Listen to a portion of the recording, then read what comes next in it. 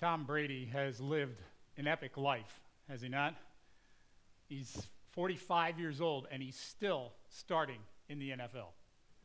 We'll see what he decides for next year. But he's 6'4", he's 225, he's in great physical shape, not to mention good looking. He's modeled for Stetson Cologne, and he was married to a model. Now think about this. He has 7 Super Bowl rings. It's a record. And he holds the records for virtually anything a quarterback can do. So I'll just run a few. Most passing yards, most completions, most touchdown passes, most wins, most Super Bowl MVP awards.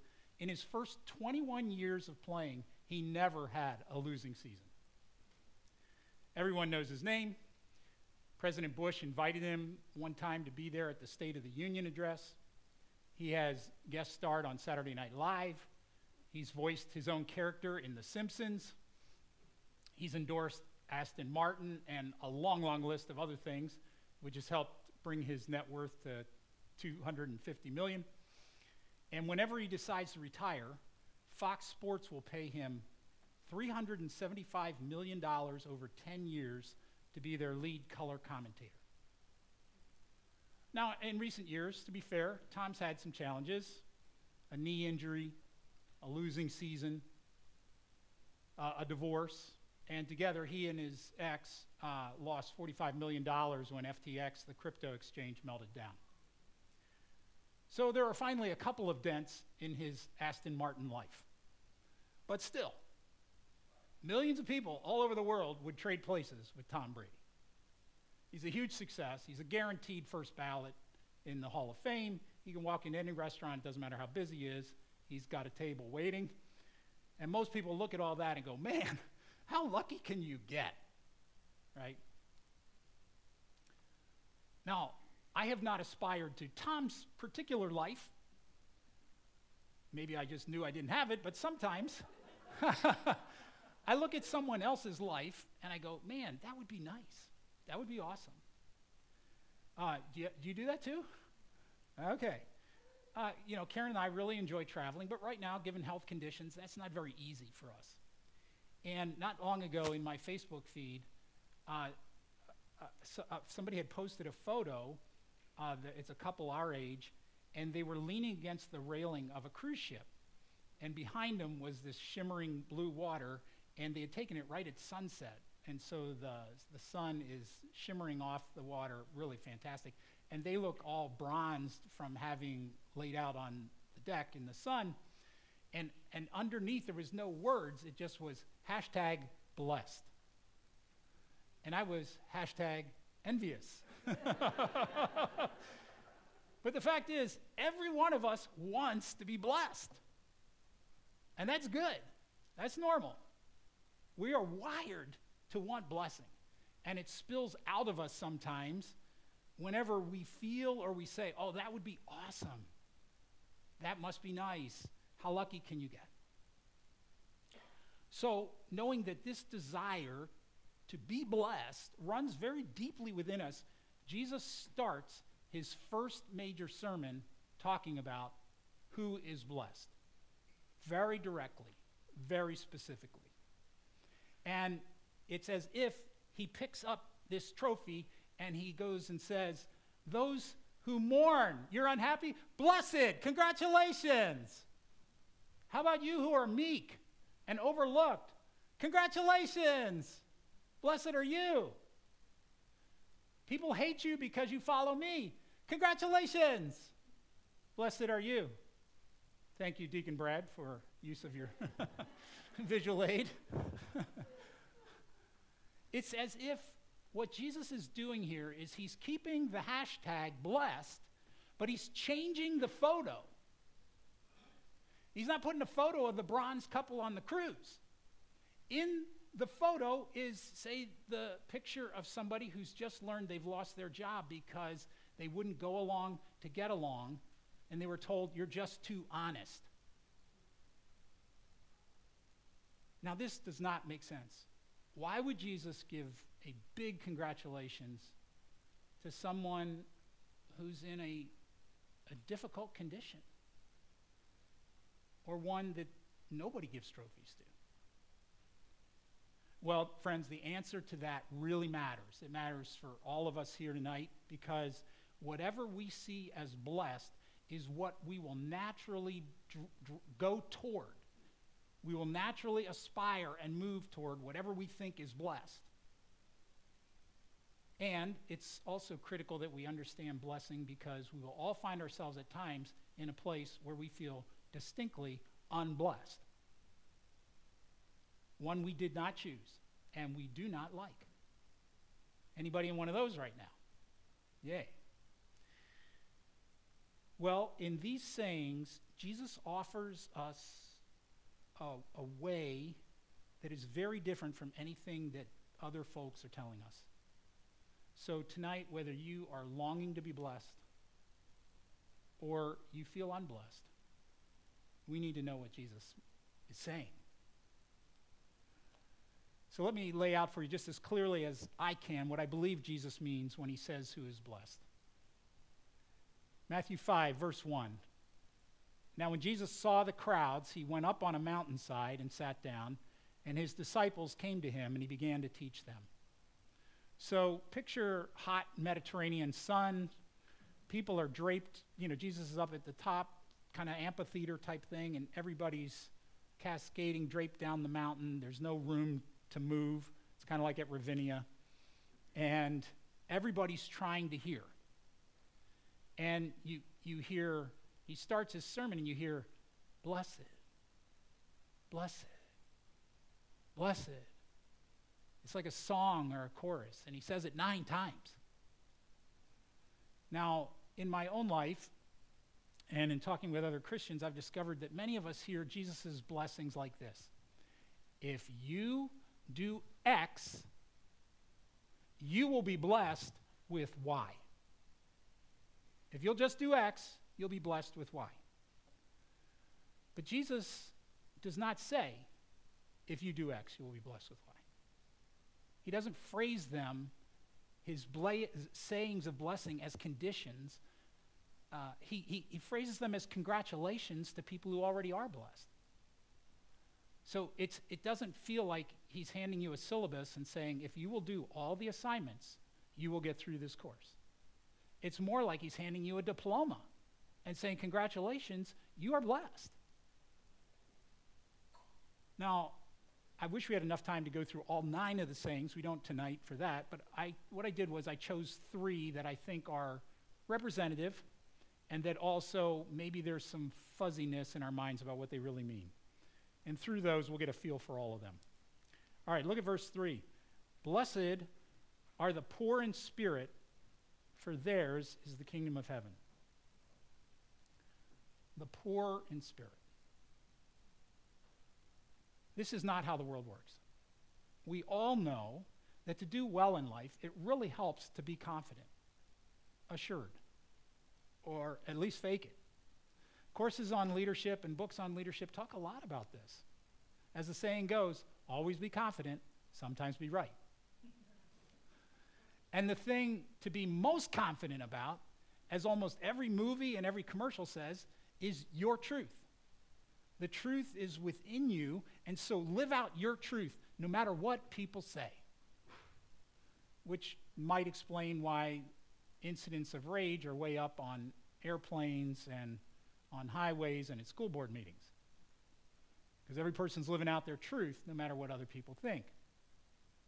But Jesus announces God's blessing on the opposite. He says, blessed are the poor in spirit. And by poor in spirit, he's quoting Isaiah. This is the person to whom I will look, the one who is poor and contrite in spirit and trembles at my word.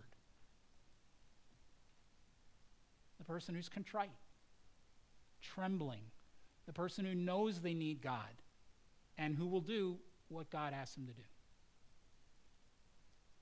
As Margaret Silf translated this, I bless the poverty in your heart, which knows its own emptiness, because that gives me space to grow my kingdom there.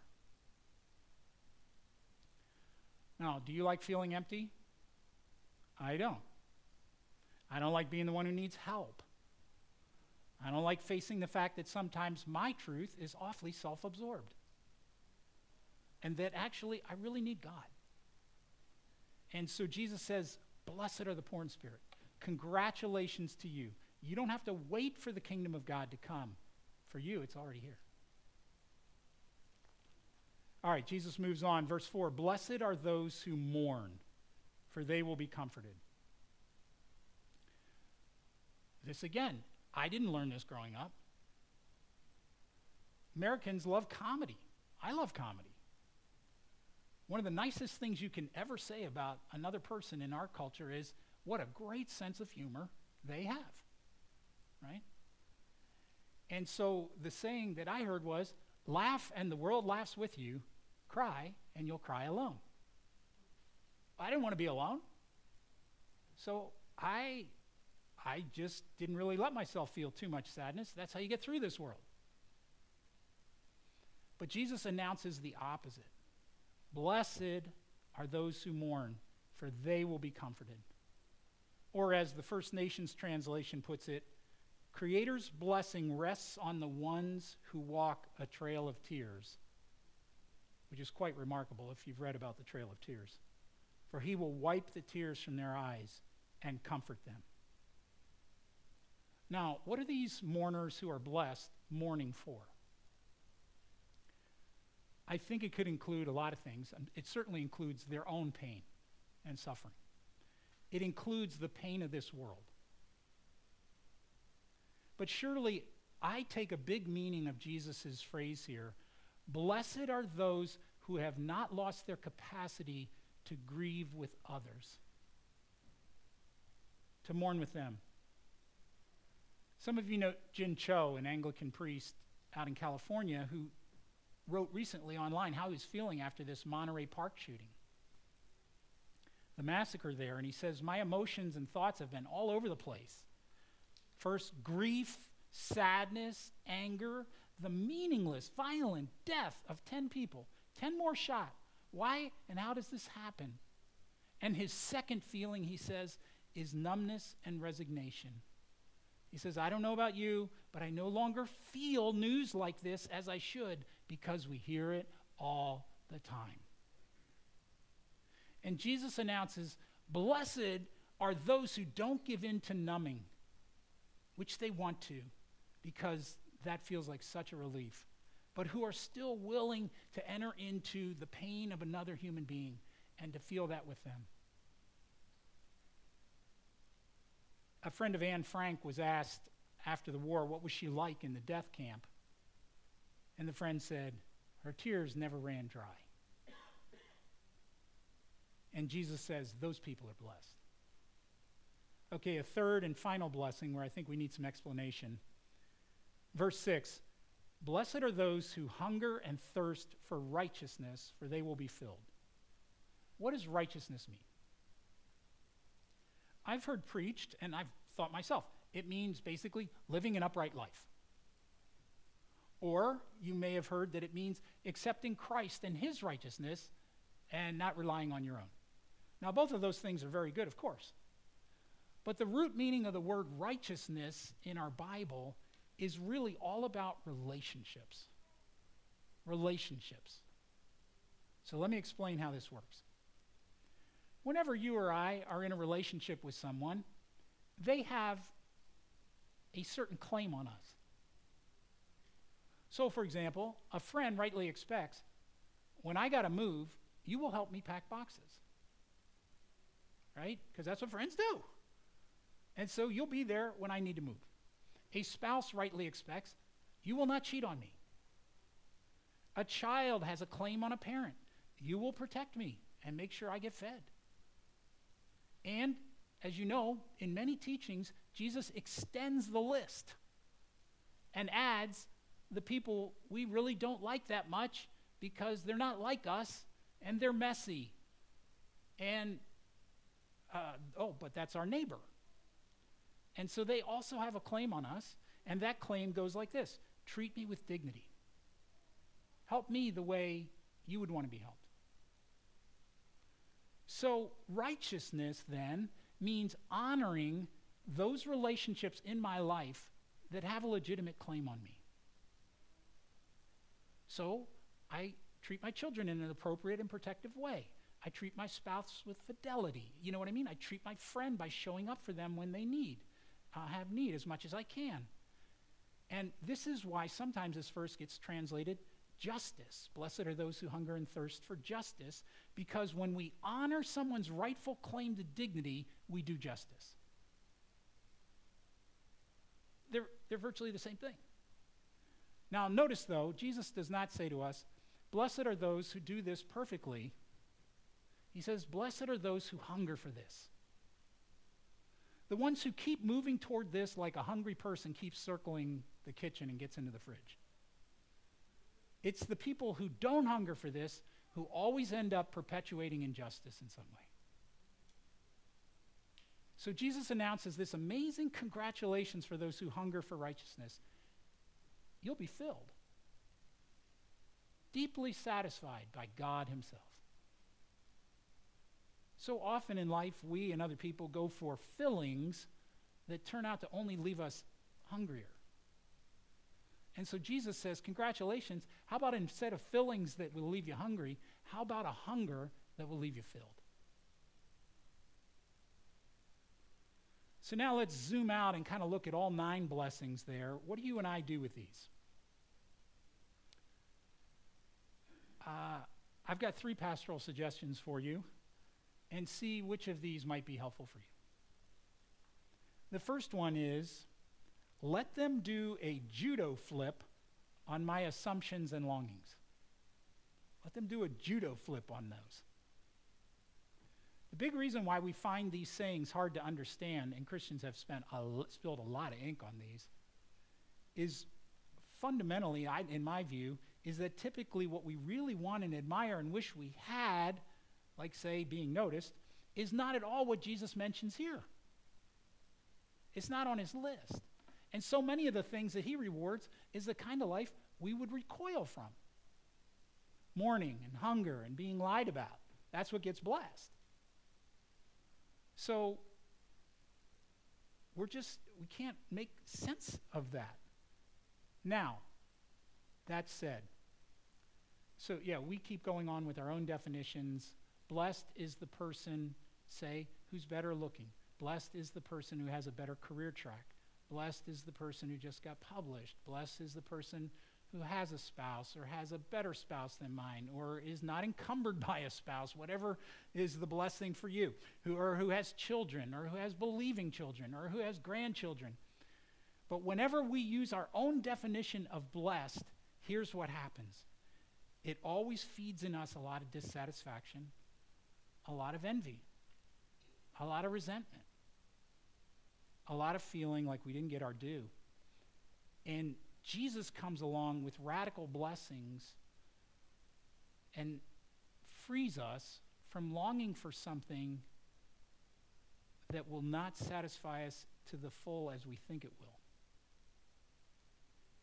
When we surrender to Jesus' definition of blessed, it's like we end up judo flipped upside down by his statements, and we're lying on the mat, but we're finally looking up. You have to soak in these for a while. You have to let them rework you. All right, pastoral suggestion number 2.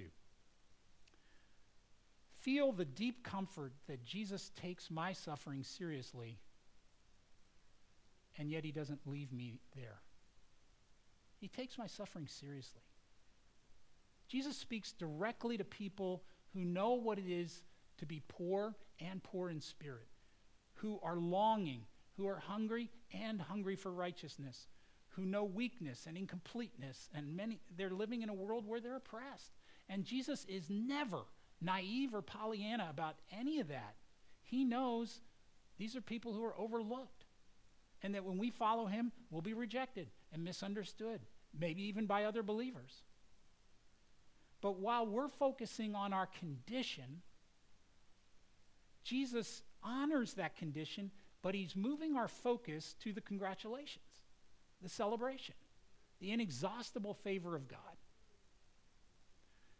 The suffering is real, but the blessing is real. The suffering is real, but the joy is real. And that is a mystery of the gospel that I can't explain other than that, but I can say it's real, and when you experience, you know it. Years ago, when Karen was 3+ months pregnant, we were super excited, looking forward to this new baby, and one day, and it kind of comes back to me as this week, because it was December, it was cold, she began feeling pain, and so we thought it might be something serious, so we called the doctor and got in for an emergency check that day. Well, they ran a bunch of tests and came back in and said, "I'm really sorry, but this pregnancy is not viable. It's lost." And then they sent us across the street to Del Norte Hospital, and they ordered a D&C, and following the procedure, they wheeled Karen out into a recovery corral. This was the old Del Norte. And it had a big, bright, pull-around curtain to try to put like a smiley face on the trauma. And on the other side of the curtain, 9 people from some other family had crowded in there and were talking like really loud. And we just felt really alone. In just a few months, we were supposed to be in that hospital holding a baby. And so the nurse came in and said to Karen, "We need to get your blood sugar up." So they brought her a packet of saltines and a styrofoam cup of OJ. So to help her get it down, I opened up the saltine cracker and broke it and gave her a little piece. And then I took the cup of OJ and tipped it to her lips so she could get a drink. And in those tiny familiar actions, it's like Jesus drew near right there in the corral. He was right with us. In fact, we both stopped talking because we could sense it. It was like we were having Eucharist right there in the corral.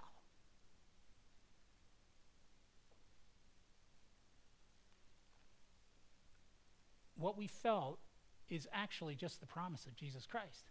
He says, "Blessed are those who mourn. I will comfort you. You will find comfort in me." All right, third and last pastoral suggestion: worship Jesus as the one who is all these things. You know, if I'm suffering and somebody says to me, really, it's a good thing because it's going to work out for the best and you're going to become a better person through this and all this, I'm going to go, not listening, la la la la la. That sounds glib, not helping me. So why is it then when Jesus says, "Blessed are you who mourn or suffer," or whatever, that it never comes across that way? The reason is he's living it. He's living it, and more than we. This is his life. The mourning, the hunger, the persecution, the purity of heart, the trying to be a peacemaker. Many of the greatest artists, as you know, some of their best work are their self-portraits. Rembrandt, Van Gogh. I think Van Gogh excelled at the self-portrait. Norman Rockwell's got a really fun self-portrait. And one of the things I love about him is it reveals so much about who they really are. Well, in these 9 blessings, as Henry Nouwen first put me onto, Jesus is painting his self-portrait. Poor in spirit, a bruised reed he will not break, and a smoking wick he will not snuff out. Mourning, he's a man of sorrows and acquainted with grief. Meek, he humbled himself and became obedient unto death. Hungry for righteousness, he picks up a whip to get price gougers away from people who should be praying, and says, "Zeal for your house has consumed me." Merciful, neither do I condemn you. Go and sin no more. Pure in heart, which of you can convict me of sin? Peacemaker, he is our peace, breaking down the wall of hostility. Persecuted, he was led like a lamb to the slaughter. In these blessings, friends, Jesus says to you and to me, this is me. This is how I live my life. With all of that suffering And with all of that favor, blessing, and affirmation of God, come with me, and all of it will be yours.